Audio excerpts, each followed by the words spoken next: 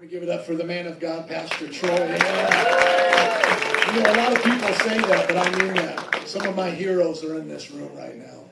I've been to almost 15 Mardi Gras, serving God over 20 years. That's why I talk like a WWF wrestler, snapped to a Slim Jim, street preaching. I used to go to Bourbon Street when I lived here every Friday and Saturday night.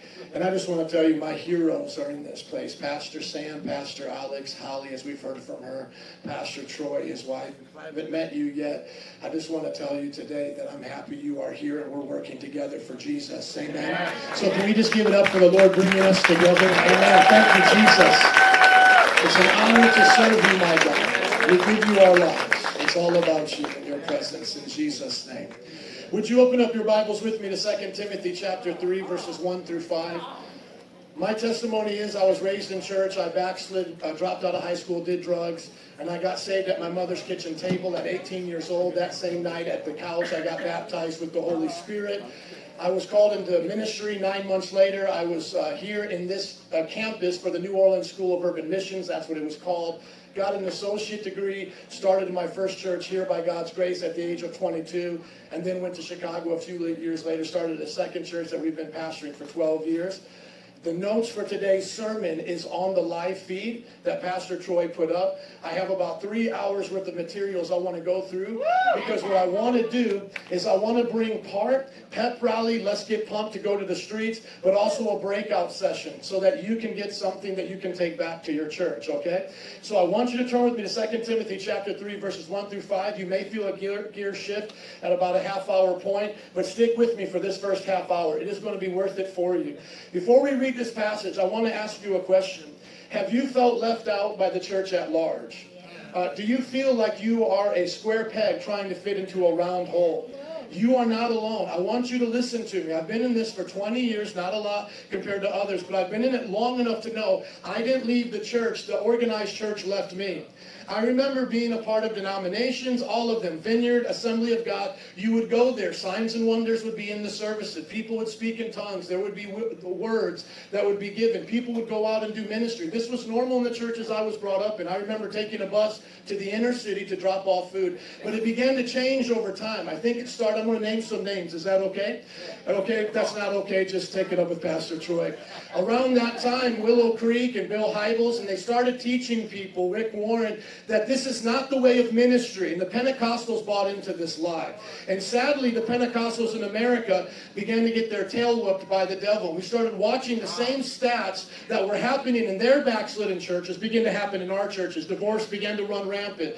Drugs began to run rampant. We began to lose our children to homosexuality. We'd send them to the university. They would change their mind about God. And it was because we left what God had given us. We left what Leonard Ravenhill and David Wilkerson and people have painstakingly laid foundations for us. And so now here we are, and I don't think we should feel sorry for ourselves. I don't want us to feel sorry for ourselves. But here we are in a place that is not worthy of what we are doing. We should have the biggest building in this church dedicated to what we're doing right now. I'm talking the one with the fountain, the one where the televangelist says he needs all that money. That is where we should be holding these meetings. They need to give back those keys. Do you understand? This is kingdom work now. We don't need the big eyes and little U's. Now, I'm not saying we go to Joel Osteen and take it over by force, but I want to empty his church. Listen to me. Listen to me. I'm going to name the names. It's okay. I'm a little sassy right now.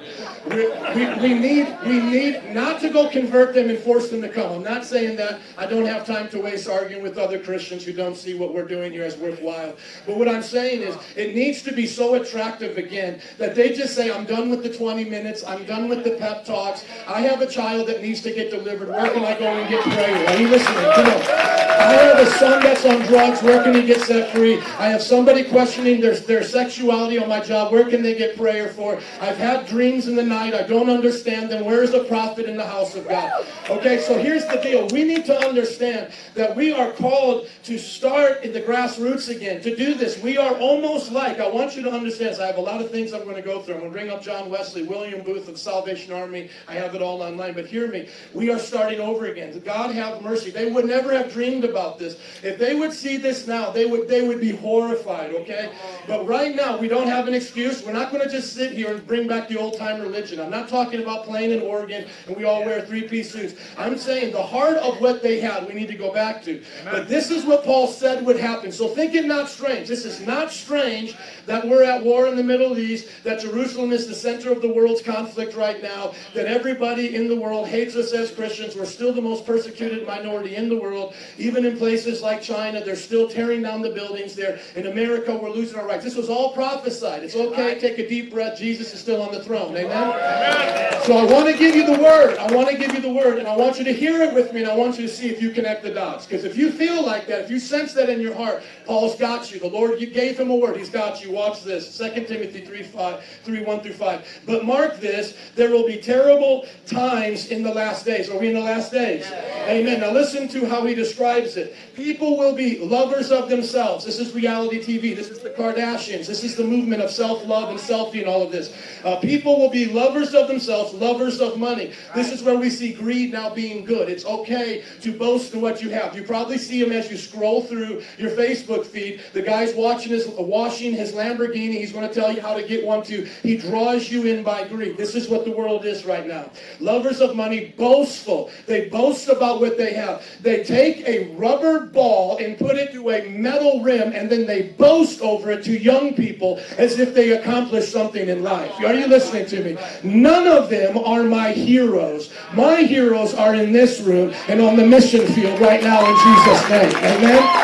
Now that's great that the Seattle guys, some of those football players love Jesus. That's awesome. Sit on the front row and get you some with everybody else. But I don't need to be validated by the guy getting $20 million to tell me it's okay to love Jesus. So we applaud the Christians who are doing it and take nothing from them in that place. But I don't need to prop them up now as a guest speaker and say, if this guy can do it, you can do it. No, we'll do it with or without you because we are here serving Jesus for his sake. Amen? So we don't need to be boastful or proud, but people are that, and we once were that as well. So let's not get beyond where we were when sinners. We've all been saved from sin. Abusive, disobedient to their parents, ungrateful, unholy, without love. This is a description of our culture. Now, what is the problem? The problem is this has now come into the church. You're sitting next to people that are dealing with this right now. Now, I'm a pastor that's got the opportunity to start a church from scratch over the last 12 years, so it's a little bit easier to enforce church discipline. But you don't even hear that anymore in the church. Church discipline. You know, say the keyboarder starts sleeping with the drummer. She's up here now pregnant. Nobody's sitting her down. As long as she sings like Jesus culture, keep her up there. Who cares, right? As long as the life group leader keeps bringing in people, the single adults, whatever it is, it's okay if every now and then he gets drunk on the weekends. We're all sinners after all, saved by grace, right? So this is the mentality. So the church just allowed it to come right in, and you notice that when it came in, it was because of the pastor's doing. So this was the thing I used to wonder, was it the people's fault or the pastor's fault? Well, you don't have to wonder very long. You go to Ezekiel chapter 33. It's the shepherd's fault. And so what the shepherd was the person that maybe at one time loved God. The goal of their service was to bring people to these altars and to see the holiness and the opposite of basically all these things, to be lovers of God and not lovers of money, but lovers of generosity, humble, etc. But then what happened was they saw Willow Creek. They saw Rick Warren. They saw that there was a fast track to the cross. And they just told people, hey, this will get you there too. And it was them that fell first, and then the others have fallen. So where does it start? It starts with us as ministers. So we now have to apologize to you and relaunch this thing and be responsible for our churches. And if you got a good church, can I hear amen? So if you got a good church, pray for your pastors that they'll keep doing good. Without love, unforgiving, slanderous, and that's what Facebook is for many people, right? Without self-control, and I don't mean this to be offensive, but this is why we're obese now. We don't have self-control. There's been an abundance of food in America. Farmers grew it all the time. They had pigs in their backyard. We all came from rural backgrounds. But why did we at this point in our time start eating and eating and eating and eating? Because we're trying to fill voids that God was meant to fill, right? And so we lose self-control, and that's just one of the ways right now. Brutal. You'll see this as well on social media. People recording fights, teenagers doing these things. Not lovers of the good. This is a thing that, like I said 20 years ago, you couldn't have imagined imagine this, even just me, that now we would applaud a Caitlyn Jenner, which she's really a Bruce Jenner, a man, right? That this would be now called good, and us telling the person, listen, us telling the person, don't tear apart your body, surgically remove stuff, don't pump yourself with hormones, but ask God to heal your mind, is now the hate speech, and the love is to cut your body apart and fill you with drugs. Has the world gone insane? It has. It has lost its common sense. Because they are lovers not of good. They are treacherous. They'll turn their back on you. I've seen this in the church, the denominations. You know, the times of the Billy Graham movement. I'm not saying everything was perfect back then, but they could unify.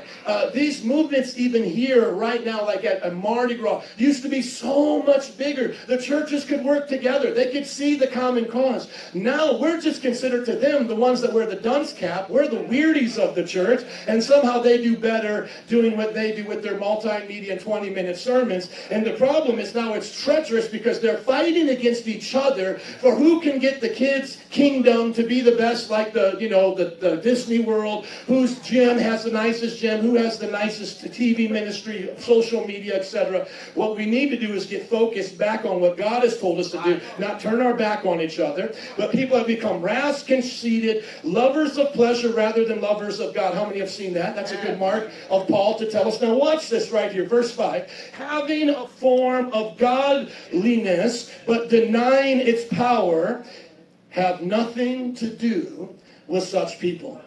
See, here's how Paul summarizes this right here. They are doing all of these sinful things, but the worst thing about these kind of people is that they're claiming godliness as they're doing it. So what they're going to do is go on Oprah Winfrey's show, give her a wink and a nod and a handshake so that they can sell their book, right? And so then what they're going to do in the trade and the prostitution of whatever gift God gave them that they have now prostituted on Oprah Winfrey, they are doing that at the cost of the power of God. And that's why now, if you're just like me and you're scrolling through your Facebook feed sometimes, you can literally see a preaching sermon from Stephen Furtick, and it sounds exactly like Will Smith. The videos are exactly the same, and this is what it is. You can make it. If you don't give up, God's on your side. He's got a plan for you. And then you just flip to the Will Smith. You can make it. Just look inside. You'll have enough strength to do it. It's the same exact thing. Somehow what we did is we took the Pentecostal preaching and turned it into a self-help message. T.D. Jakes had a lot to do with that. And don't get me wrong. I love to be told how to be encouraged from the Bible. But why is it when I go to these conferences that I had to pay $150 to attend, and Jesus said it was freely given, freely received, etc. But why is it when I go there, I start Friday night as the woman at the well. You're just a woman at the well, and you just need some help. And then the next day, I'm the cripple now at the pool. Now you're a cripple. You see, when do I get to stop being the cripple, the woman that's sleeping around? When do I get to be like Jesus in the story? When do I get to be like the disciples? When do we change the narrative from being the one in sin, busted and disgusted, to the one that now has the power of God that can transform cities and nations? You see, I understand that kind of preaching sells books, and you can get your best life now by doing that. But the problem is it's a facade. It's the Oprah Winfrey, Will Smith, you can make it kind of message. The true encouragement of the Bible will not give you self-confidence. Self-confidence is a myth and a lie. Jesus said, deny yourself. What you need is confide. Confide, confidence, in the Latin, faith in. Not in yourself, faith in God. And God will make you confident in what He has called you to do, whether it's a mother, a father, a baker, a candlestick maker. Can somebody say amen?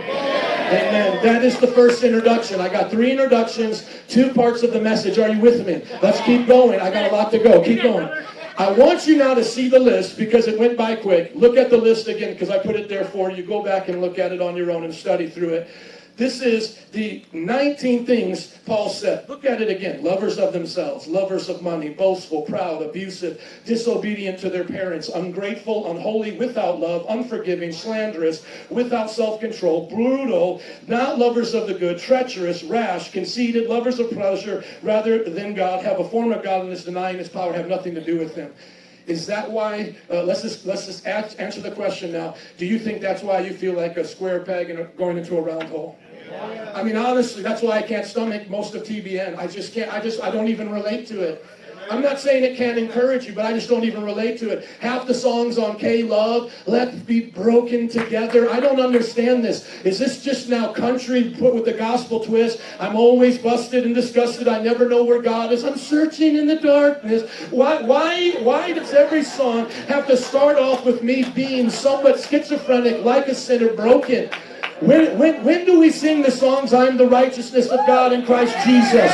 I have been given the power of God to trample on serpents and scorpions. You see, that's what we used to do in gospel music before the gospel singers went on America's Got Talent and sang that, and then the next P. Diddy song to gospel music. Gospel music was birthed out of the African-American culture, singing to God for deliverance, and then now it's been prostituted like anything else.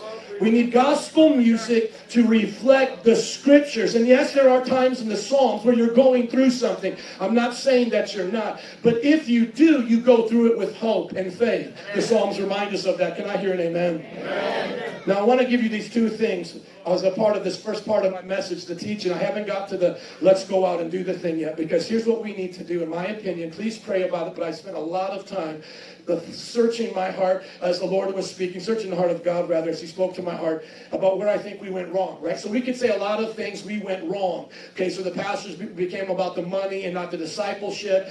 We began to look for the pleasure of our flesh instead of the sacrifice of the kingdom. You know, all of these things. But one of the things that I've been noticing over the years as a trend, that if you bring these two things up, you can be guaranteed that you will instantly reveal the state of the church. You will reveal the heart of the person you're talking to, and it will instantly put it right to the forefront. So it's like, are you about this? And then it will come out. And here are the two things: godliness and the power of God.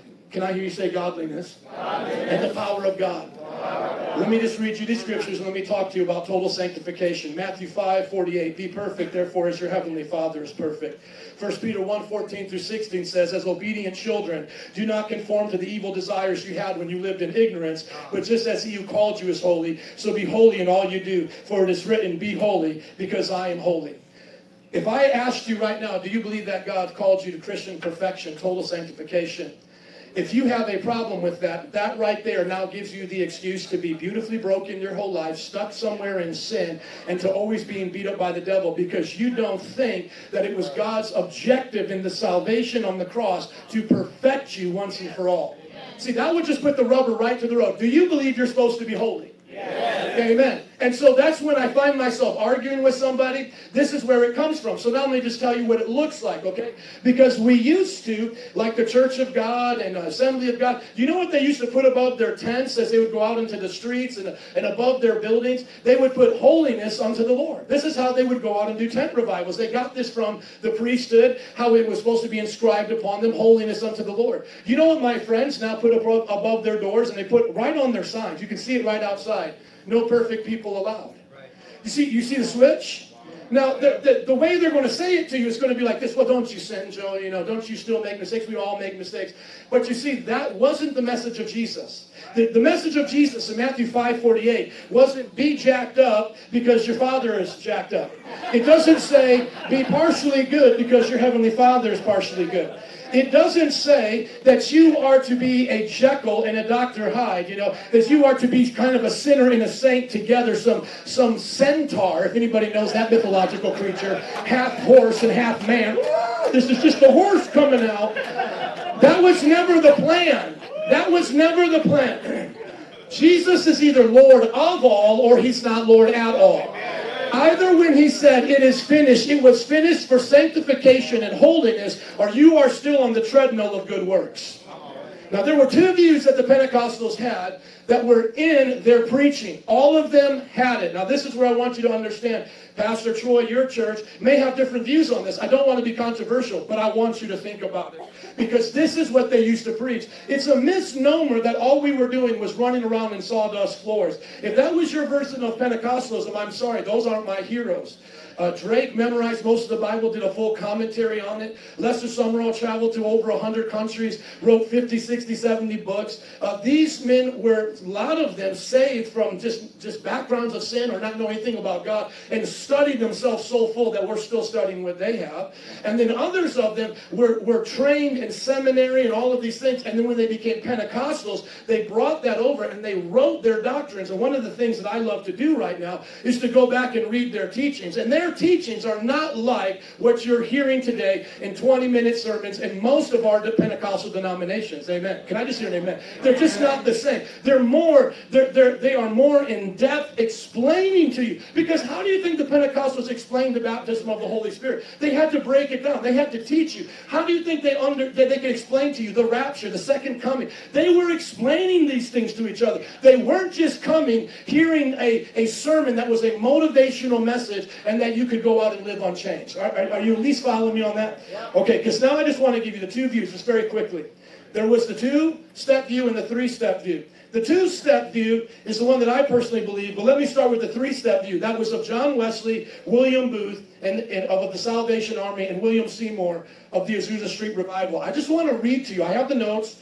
You can just leave it here, good sir. But you can click on John Wesley's message on Christian perfectionism, and you will hear how he begins to talk, and you can scroll through it. And I just ask you, when was the last time you saw that as a clip next to Stephen Furtick's video, right? You never hear this kind of preaching. My brother and I, we're trying to get it out, but what the Christians keep sharing, like 500,000 shares, is once again, you're dead Lazarus, and God's going to bring you out the grave, and just hold on one more time, okay?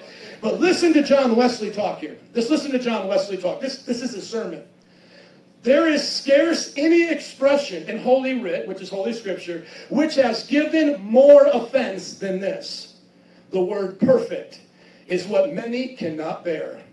The word perfect. The very sound of it is an abomination to them. And whosoever preaches perfection, as the phrase is, that is, asserts it, that it is obtainable in this life, runs great hazard of being accounted by them worse than a heathen man or a publican. So the one that actually says to you, this is what John Wesley is saying, and I think we can give it up for him. The Methodist movement, methodical, basically developed the Bible Belt over a 200-year period, helped establish towns like Chicago and universities. These men were circuit preachers, some of them preaching to 20 churches within a month, traveling around on horses. Listen, they said, the moment we mention this to our people, to their eyes, we're worse than a heathen. Why? Because they just raised the standard. They had holy clubs. We make fun of that now. Wow, this is not a holy club. Everybody's welcome. That's true. God loves you the way you are, but too much to let you stay that way. They literally started holy clubs. Look up the accountability sheet of the holy clubs. There was about 20 plus questions they would ask each other every time they got together, because they knew that they were to live a new life, and perfection was the daily goal. That was the daily goal. So they were never going to give a foothold to the devil in any sin. If they should sin, and he didn't teach sinlessness, if you did sin as a Wesleyan Methodist, you would repent and you would be forgiven. But the idea is, it's a sin. You're not supposed to do it again. You're not supposed to say, oh God, I'm so sorry for looking at pornography, but BigHooters.com just looks so good right about now. Oh God, I just feel so bad. But I listened to a Stephen Furtick message, and now I feel like I can make it. But oh man, I want to do it again. But God still loves me. No, this is not the merry-go-round of sin. Stop sinning. Jesus said, stop, go and sin no more. Why don't we ever tell that other part of John chapter 8? And this is the idea that John said in 1 John chapter 2. I write you these things that you will not sin. That's why I'm writing this to you. And he was the apostle of love. He rested his head upon Jesus' death. But if we do sin, we have an advocate, the righteous, Jesus, who is our propitiation, not only for ours, but for the sins of the world.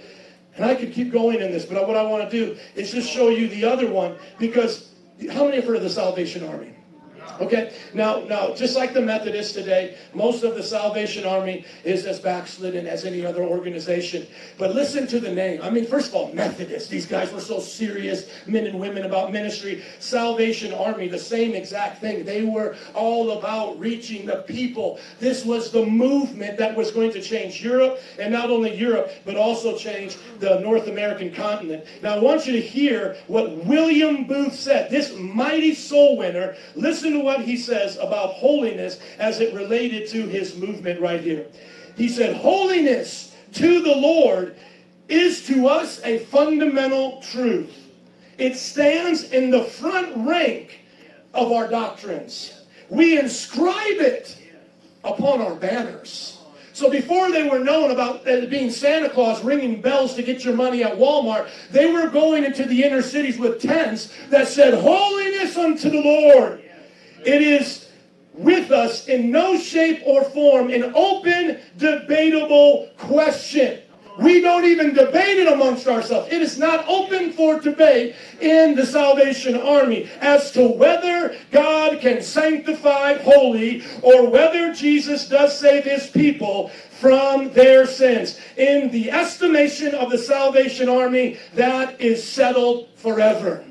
The testimony of this brother was the testimony of the Salvation Army. God delivers from sin. Not only the penalty of sin, which is what we always accent on, you're saved from hell, but the presence in your very life, the presence of sin, and the power of sin. You were delivered from the penalty, the power, and the presence. That's why Jesus said the prayer should be, not forgive me, forgive me, forgive me. So that's what he said at the first part of the Lord's Prayer. But the last is, lead me not into temptation, but deliver me from evil. You pray that prayer more, you will pray the prayer of repentance less. Can I hear an amen? And so what the Methodists and what the early preachers who were known as Salvation Armyists, the Methodists, the holiness preachers, they were known for a three-step process as they began to get filled with the Holy Ghost. So the question was, are you saved? Have you been sanctified? And have you been filled with the Holy Spirit? And so they took this from the times past with the Methodists before the baptism of the Holy Spirit. And so they had an idea that the Holy Spirit had to do a second work after salvation to sanctify you. The Church of God still asks you this if you want to be a minister with them. When were you sanctified? They want to know when you were saved and when you were sanctified. There was a three-step process. But as the Azusa Street in 1900s and the Pentecostal movement was growing, we began to go back into the scriptures and understand that the second work of the Holy Spirit wasn't for sanctification. It was for empowerment to speak in tongues and to do the gifts of the ministry, which we'll get into the power in just a moment. And so just because I know there's some theological nerds here as well, I actually met one a couple of years ago. The one that teaches, if you could scroll up to the finished work, was William Durham from Chicago, believed that when you were saved, you were sanctified. Now, it's up to you how you want to believe this, but I just want to leave this with you right now. Did any of our early founders from the holiness movement, from the Salvation Army, from the Methodists, from these groups, did they ever question whether or not you were to be fully sanctified? It wasn't even a question. And that is the number one issue that I think our churches are having, because remember, he said, mark in the last days, these things will happen. When we stopped teaching on sanctification and the goal of Christianity, we made it a motivational religion, and now sin is all over the place. What you neglect will grow. Come on, somebody. You neglect those weeds, those things will take over. You neglect cancer, it will grow. So here's what I want to do to encourage you. This is a breakout session type of thing. I want to encourage you to teach Christians about total sanctification, what God has for them. Can I hear an amen? Amen. Let me give you a couple quick one-liners. You can tweet it, put it on Facebook. You can look at the notes, but these will help give you the heavy revies. Excuse me. Because of Adam, I was born with a naughty nature. Because of Jesus, I was born again with a divine nature. Romans 5:12, 2 Peter 1-4. On the cross, Jesus became what I was, sinful, that at the cross I might become what he is, righteous. 1 Corinthians 5:21. When you believe Jesus made you sinless, you will sin less. John 8:32. Those who believe shall be free. Amen. The Son of God became the Son of Man, that the sons and daughters of men might become the sons and daughters of God. Are you understanding how this revelation works? I was made holy to live holy. Being comes before doing. If I try to do holiness before being made holiness, all I have is do. Do you understand? What happens first? Do I teach my child arithmetic, or are they born? It's a tough question. I'm going to ask you again. What happens first? Do I teach my child arithmetic, or do they have to be born? They have to be born before I teach them arithmetic. What happens first? Does a race car drive in a race, or does it get made? What does a sinner do first? Good works or get born again? So you get born again first, then you do good works. Ephesians 2:10. We are the workmanship of God created, past tense, the moment we were born again. Workmanship of God created to do good works. We're born again in the nature of Christ to do the things that He's called us to do. Would you put up now the slide? And I just want to warn you against this, because this is what I believe. If you scroll down, you'll see it. This is what I believe that happens to people when they preach the gospel half-heartedly or without the message of sanctification. And Pastor Troy and I have been hitting on this for years. If you scroll up a little bit faster, good sir, you'll see it's at the bottom there. Thank you. This is what we call the progress wheel of salvation. This is what is acceptable in most churches today. I came to church and I was 0% saved, and I was lost. But I said a prayer, I love Jesus, and I've been reading my Bible. I've been doing better. I'm like 10% saved. Not as bad as I used to be, but not as good as I should be. You hear that kind of nonsense? That's how they testify, right? And if I just keep fasting and praying and chugga, choo-choo, I can get to 20%. Boop, boop, boop. And then, oh, sister so-and-so, she's been in the church a long time. How saved are you? How sanctified are you, sister so-and-so? I'm 80% saved. Well, how did you get 80% saved? Oh, because 2 Flesh chapter 2 verse 11 teaches God is still working on me. And one day I'll be who He wants me to be, because nobody's perfect. Well, hold on. I thought I was made perfect at the cross. Do I have to get born again, and again? I was born first naughty by nature, born again in divine nature. Why do I have to get born again and again and again? It says I was created, past tense, as the workmanship of God. Is God kind of that mechanic that has a bunch of unfixed cars in his yard, never fixes any of them? You know what I'm talking about. Am I just God's unfixed jalopy just sitting in there and He's just tinkering away at me? Just deal with it because God's tinkering. Or am I 100% saved the day I meet Jesus? 2 Corinthians 5:17. Therefore, if anyone is in Christ, the new creation has come. The old has gone. The new is here. The new is here. Write down any questions you have to that Facebook page, and I'll get to them right now. I'll stall just for a few moments as this is up here. I'll answer the first two if you have questions about this. Do we as Christians still sin? Yes, we can, but He wrote to us that we sin not. If we do, we repent and we're forgiven.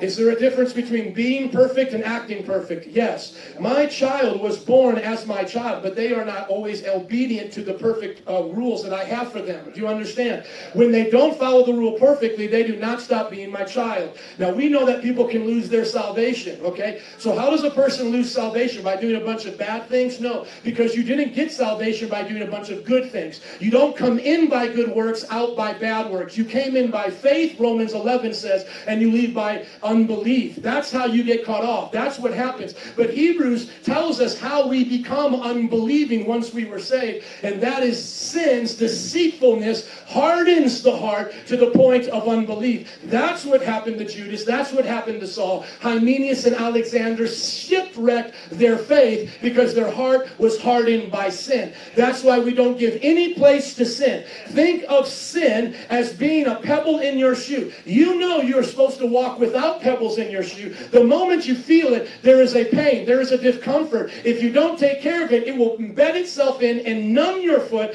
to the point where it infects it. But if you are a healthy person, you get rid of it. I am not a dirty cup always trying to get clean. I am a clean cup not being dirty. I am not someone always trying to get pebbles out of my shoe. I'm walking in such a way not to ever get pebbles in my shoe. If I do get a dirty cup, if I get pebbles in my shoe, I repent and go back to the default position, which is holiness and perfection unto my God. Now come, somebody say, show me in the Bible. Let me just show you a few more scriptures, and then we'll get to the second part, and then I got a whole other sermon to preach. Are you guys ready to go preach on the streets? Let me just get this quick. If I'm wasting any time, let me know. But I'm going to now go to this Facebook page because I want to answer the first two questions that came, because I do not want people to think I'm teaching some heresy of Joseph Prince, some idea that now we don't sin, we can't backslide, that we're just God's perfect little children in that way. That is not what I'm saying. I'm saying we are perfect because God has made us perfect to live holy, and we should still fear God if we think in continuance of sin that it's going to go well for us. The Bible says, do not go on willfully sinning, because there is no more sacrifice for sins, Hebrews 10:26, but only a certain expectation of judgment where God will consume you with fire. Amen. Amen. No questions here. Let's go to the next one. I want to give you these scriptures. Somebody say, give me the scriptures. I'll give you the scriptures in just a moment, but I just want to make sure you get this. Would you go up to the, go up here? But let me just say this real quick. Did I just say you had to make yourself perfect? Did I just give you a bunch of laws? Because some of you are looking at me like John Wesley said you would. You would think that I'm a publican now. I am not a publican. I am not a heretic. I'm not telling you go make yourself perfect. I'm saying believe God made you to be perfect. Okay? Now just go right up here to where it says my personal belief, and I'll just read them to you quickly. And trust me, the last points are not that long. We got to go preach. I think I can do this maybe in 7 minutes. But just look up at 1 Corinthians chapter 6:11. If you could just go right back up. I just want you to hear it. And that is what some of you were, the Bible says. But you were washed, you were, is there an ED at the end of that? And what does ED mean when words have ED? Past tense. You were justified in the name of our Lord Jesus Christ and by the Spirit of our God. That long list says what all of us were as sinners, but you're not that anymore. The moment you were justified, I believe you were sanctified. If you want to believe like the Wesleys and the old-time holiness preachers, you got to have the Holy Spirit do it again, hey, that's fine. Just get sanctified. I think you'll do better by believing to see it as the finished work at the cross, that it is finished literally meant sanctification, salvation, justification, redemption, regeneration, whatever Asian or thing you can think of was done there. Amen? 2 Corinthians 5:17 through 21, we've already read it, but listen to 21. God made him who had no sin to be sin for us, so that in him we might become the righteousness of God. Is a sinner right now in any place of their being righteous? Romans 3 says no one is good, correct? Okay, so as we were as sinners without any righteousness, how should we be now as saints without any sin? Y'all missed it. Sinners have no righteousness. Saints should have no sin. God became what I was so that I could become what he is. Not in the virgin birth. He did not become sin on the virgin birth, but he became sin at the 3rd hour. Eli, Eli, lama sabachthani. The Father turned his back on him as he became the sin offering for us. Hebrews 10:14 has the proper translation. NIV will put it in the present, but the Greek is in the past tense. For by one offering he has perfected for all time those who are... I bet you didn't even know that was in the Bible. You are perfected at all time in Christ. If I come out of Christ as the vine and the branch, if I come out of the vine as the branch, I now will wither up and die. John 15, right? But as long as I'm abiding in Christ, perfection is abiding in me. I am partaking of the divine nature. Amen. Now let me go to the last thing here. They have a form of godliness, but they deny the power thereof. I just talked to you about being godly and not having a false form of godliness. Okay, this is the true form. Now somebody say power. Power. The idea of power comes from the baptism of the Holy Spirit. How many here are baptized with the Holy Spirit, speaking in other tongues? Amen. Let's just be honest. How many of us notice in our churches that went away? Come on. Is it any coincidence? No, it's all part of the plan of the devil, isn't it? Get the people to think sin is normal. Give them pep talks so they run empty all week, come back here, drop money in the bucket, and get that to be their gerbil wheel, their merry-go-round, and then don't give them the power of God. That's, if you were the enemy, isn't that what you would do? Attack the identity of the Christian and attack their source. But what is the number one thing that Acts starts off with and continues through all the way to Acts chapter 28? The power of the Holy Spirit. What were the disciples to have day one at the birth of the church? The baptism of the Holy Spirit with an evidence that the gift was given to them, speaking in other tongues. And so now what they have equated this with is they've equated the baptism of the Holy Spirit as just being saved. You know, brother, you got it all. You got it when you got saved. And if God wants you to have those gifts, he'll just give it to you. Don't worry about it. Don't stress out about it. You know the ones who always tell you that are the ones who don't have the gifts. They don't know what they're talking about. Now listen to me. The very first thing it says in 1 Corinthians chapter 12 is, brothers, I don't want you to be ignorant about spiritual gifts. So if the person telling you that doesn't have spiritual gifts, say, brother, you are an ignoramus, and I ask you to repent. Because you don't, I say that in love. The Bible says we can use that language. Is everybody okay with that? You are ignorant of the truth. And you have no right to tell me about this because this book is the Pentecostal handbook. This book does not belong to you to give me instructions. I'm here to get the instruction from the book and live it out. Amen? And what does it start off with in Acts chapter 1, verse 8? We don't have to turn there. But Jesus said, you shall receive power when the Holy Spirit comes upon you. And you will be my conference attendees.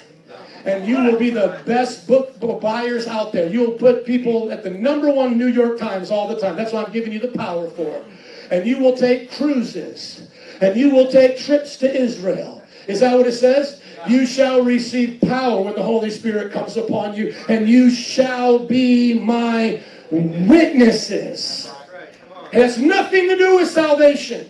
Nothing to do with salvation. I don't have time to get into it, but John chapter 20, verse 22 is the end of the gospel. It's as far as the gospel goes in time-wise. If you were to take the 4 gospels and line them up chronologically, they space each other out. John is the last moments until the book of Acts. Luke continuing into Acts. And so what Jesus does there is actually breathes on them and gives them the Holy Spirit. That's the whole point of the book of John. It starts off with the Word. He was there in the beginning. All things were made by Him and through Him. Without Him, nothing was made that has been made. In Him was life. That life was the light of all mankind. The light shines in the darkness, and the darkness has not overcome it. The Word was made flesh, made His dwelling among us. John 1:18 then says, no one has ever seen God, but God, the one and only Son, who is at the Father's side, has made Him known. The whole entire point of John chapter 1 is to say, in Him, Jesus was the life that breathed in us. John chapter 3 says we must be born again of the Spirit. He then talks about the cross. He then demonstrates what the Holy Spirit will do in 14, 15, and 16. Prays for it in 17. Is crucified, resurrects, and there in 20, breathes in you. He completes what He came to do, which was to give you regeneration.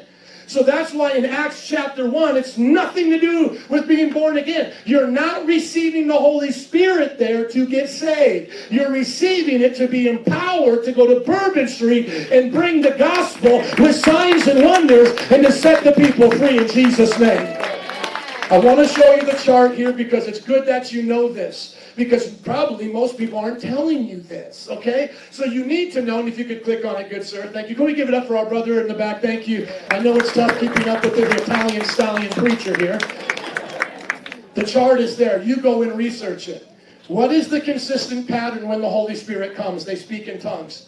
The Baptists and the Oneness Pentecostals are both wrong for the same exact reason. They both believe that the times of description in the book of Acts of the Holy Spirit is for salvation. So every time the Baptist sees they get the Holy Spirit, they call that the Jerusalem Pentecost. And then when it goes to Samaria, it's the Samaritan Pentecost. These guys are just getting regenerated. Then when it goes into Cornelius' house, this is the Roman Pentecost. Then that's how they see it. Well, that's exactly how the Oneness Pentecostals see it. And if you're going to take that thinking as a Baptist, then Oneness Pentecostals are right. And therefore, every time you get saved, you have to speak in tongues. And if you haven't spoken in tongues, you're not saved.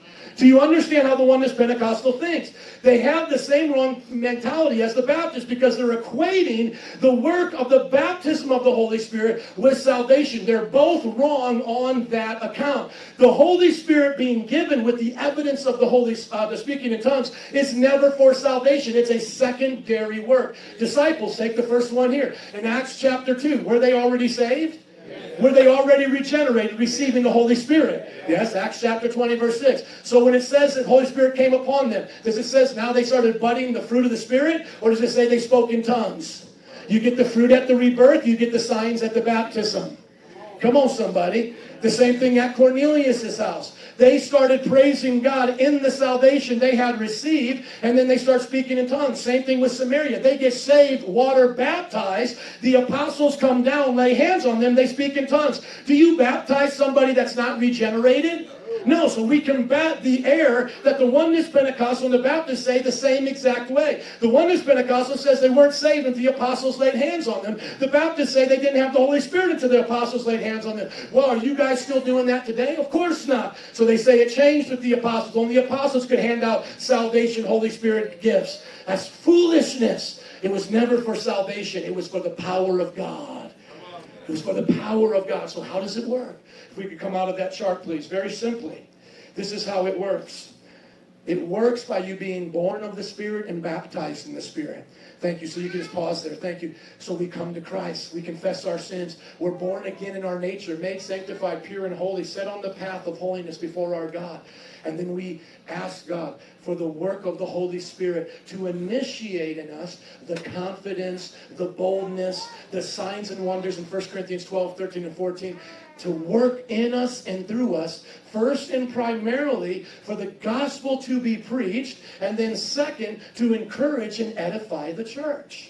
So when you have a prophecy like Sister Holly did, and we can have the band come please, as Sister Holly did, that's amazing. That edifies the church. But we should also take it out there because it's primarily for the lost, and then secondarily for us here. Because if we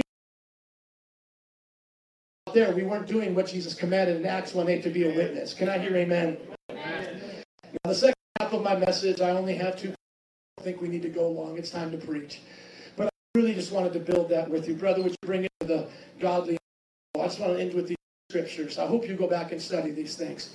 Because I know, like you, I come to these outreaches to be so encouraged. But I also want to leave with substance. I hope giving you substance, okay? And, I get a little sassy, but if you are a part of a church that's not understanding this, have your pastors talk with me, pray for them. Let's be kind and considerate, because I don't want every person who learns something in my church being sassy with me. But I do believe we should call out ignorance where we see it. So if someone is telling you the gifts of the Spirit are not for you, that's ignorance. I'm sorry, my friend, that is ignorance. We will pray for them. But I will help them. Troy will help them. He'll have another outreach next week. Pastor Troy has outreaches every single day. Just tell them to come. Amen? Can I hear an amen? Amen? Okay, but now about this. If you have a good church that's doing these things, now it's time for us to put our faith in action, right? So I said all of this, not for us just to be like, oh, we're so much better than Stephen Furtick. Oh, man, look at them. Look at Joel Osteen. They're all going to hell, whatever. No. Oh, look at her. This whole world is backsliding. No. I spend very little time, and I know Pastor Troy does this as well, very little time focusing on what's going wrong. The only time I have to focus on is when I'm correcting something. That's either for the body or individually. But what I want to focus on is what is right. And so here's what we do. Because we don't want to have a form of godliness and deny the power. Right? We want to have true holiness with the power of God. Romans 14:17 says, for the kingdom of God is not a matter of eating and drinking, but of righteousness, peace, and joy in the Holy Spirit. So let me just encourage all of you. The understanding of who Christ made you to be, holy as He is holy, perfect as He is holy, is for righteousness, to live right. Isn't it fun not being drunk? It's fun being clean. It's great to be checked into life. Isn't it great not being obese? I had to learn to that lesson. I lost 80 pounds. Isn't it great teaching the children the way of God? Isn't it great giving your tithes and offerings to a good church? See, this is the right kind of living. You had a God-shaped hole. He's filled it. Amen. Now live for Jesus with peace and joy. The message of holiness is not Jimmy Swaggart shouting at you. Some of you remember this. You can't wear gym shorts or you're going to hell. That's not the message of holiness. The message of holiness is being like Jesus. For as He was, so am I in this world, the 1 John says in that letter. I'm not equal to deity, but deity has been shared with me in righteousness. He became what I was that I might become He became what I was that I might become what He is. Another scripture that the Bible says is that He was the first begotten among many brothers. Among many brothers, that we would be predestined to be conformed to His image. Jesus, in his righteousness, everybody look up at me, please. Jesus in His righteousness is not the one-off of heaven. He is the prototype of all humanity. The book of Ephesians talks about in Christ, in Him. We're all brought to holiness in Him. He's the prototype. He's the new stamp. Adam was once the stamp and we were born into it. Now we're stamped with the nature of Christ. It should come natural to keep the commands of God as you seek Him. He will be found. Amen? And then powerful. Somebody say powerful. Paul said in 1 Corinthians 4:20, for the kingdom of God is not a matter of talk, but of power. We need these testimonies. We have to see them. God, do it again. God, do it again. The Pentecostals were not powerful in the 1900s because of what they were wearing. They were not powerful because of the hymns they were singing. They were not seeing nations changed because of all the quote-unquote things they did and didn't do. They didn't, read books, play cards, or chew, or hang with those who do. No. They were powerful because they were tapped into the power of God. And so cultures may change, but the power stays the same. I've seen gangbangers with tattoos all over their face speak in tongues as if they were in a 1900s Holy Rollins barn Pentecostal revival service. And they never knew anything about it. Are you listening? I've heard testimonies like this brother from the day I was saved when I told one to myself about how I got off drugs at my mother's kitchen table and started speaking in tongues at the couch. Because that became normal. I want you to understand this, my brothers and sisters. Here's the encouragement for you now. All who believe the gospel and obey God's word are transformed into a new kind of humanity that is both godly and powerful. There is no people on the planet like God's people. They walk in the holiness of their God. They are not like the world. They do not do what the world does. They are like the bright and morning sun that shines brighter and brighter to the new day. They walk the path of holiness, and the God of Abraham, Isaac, and Jacob is their God. They walk into situations with the power of God, knowing that the one who called forth things that were not to be is the same one that can bring power into the darkness of this world, the darkness of Bourbon Street, the darkness of the transsexual community. Light comes through the power of God, and it transforms lives. Hallelujah! Would you give it up for Jesus if you're not already? Hallelujah! Use us, Jesus! Use us, God! Yes, Lord! We are your people! We are your people, God! Would you sing it one more time? More love, more power! We're going from glory to glory to glory to glory.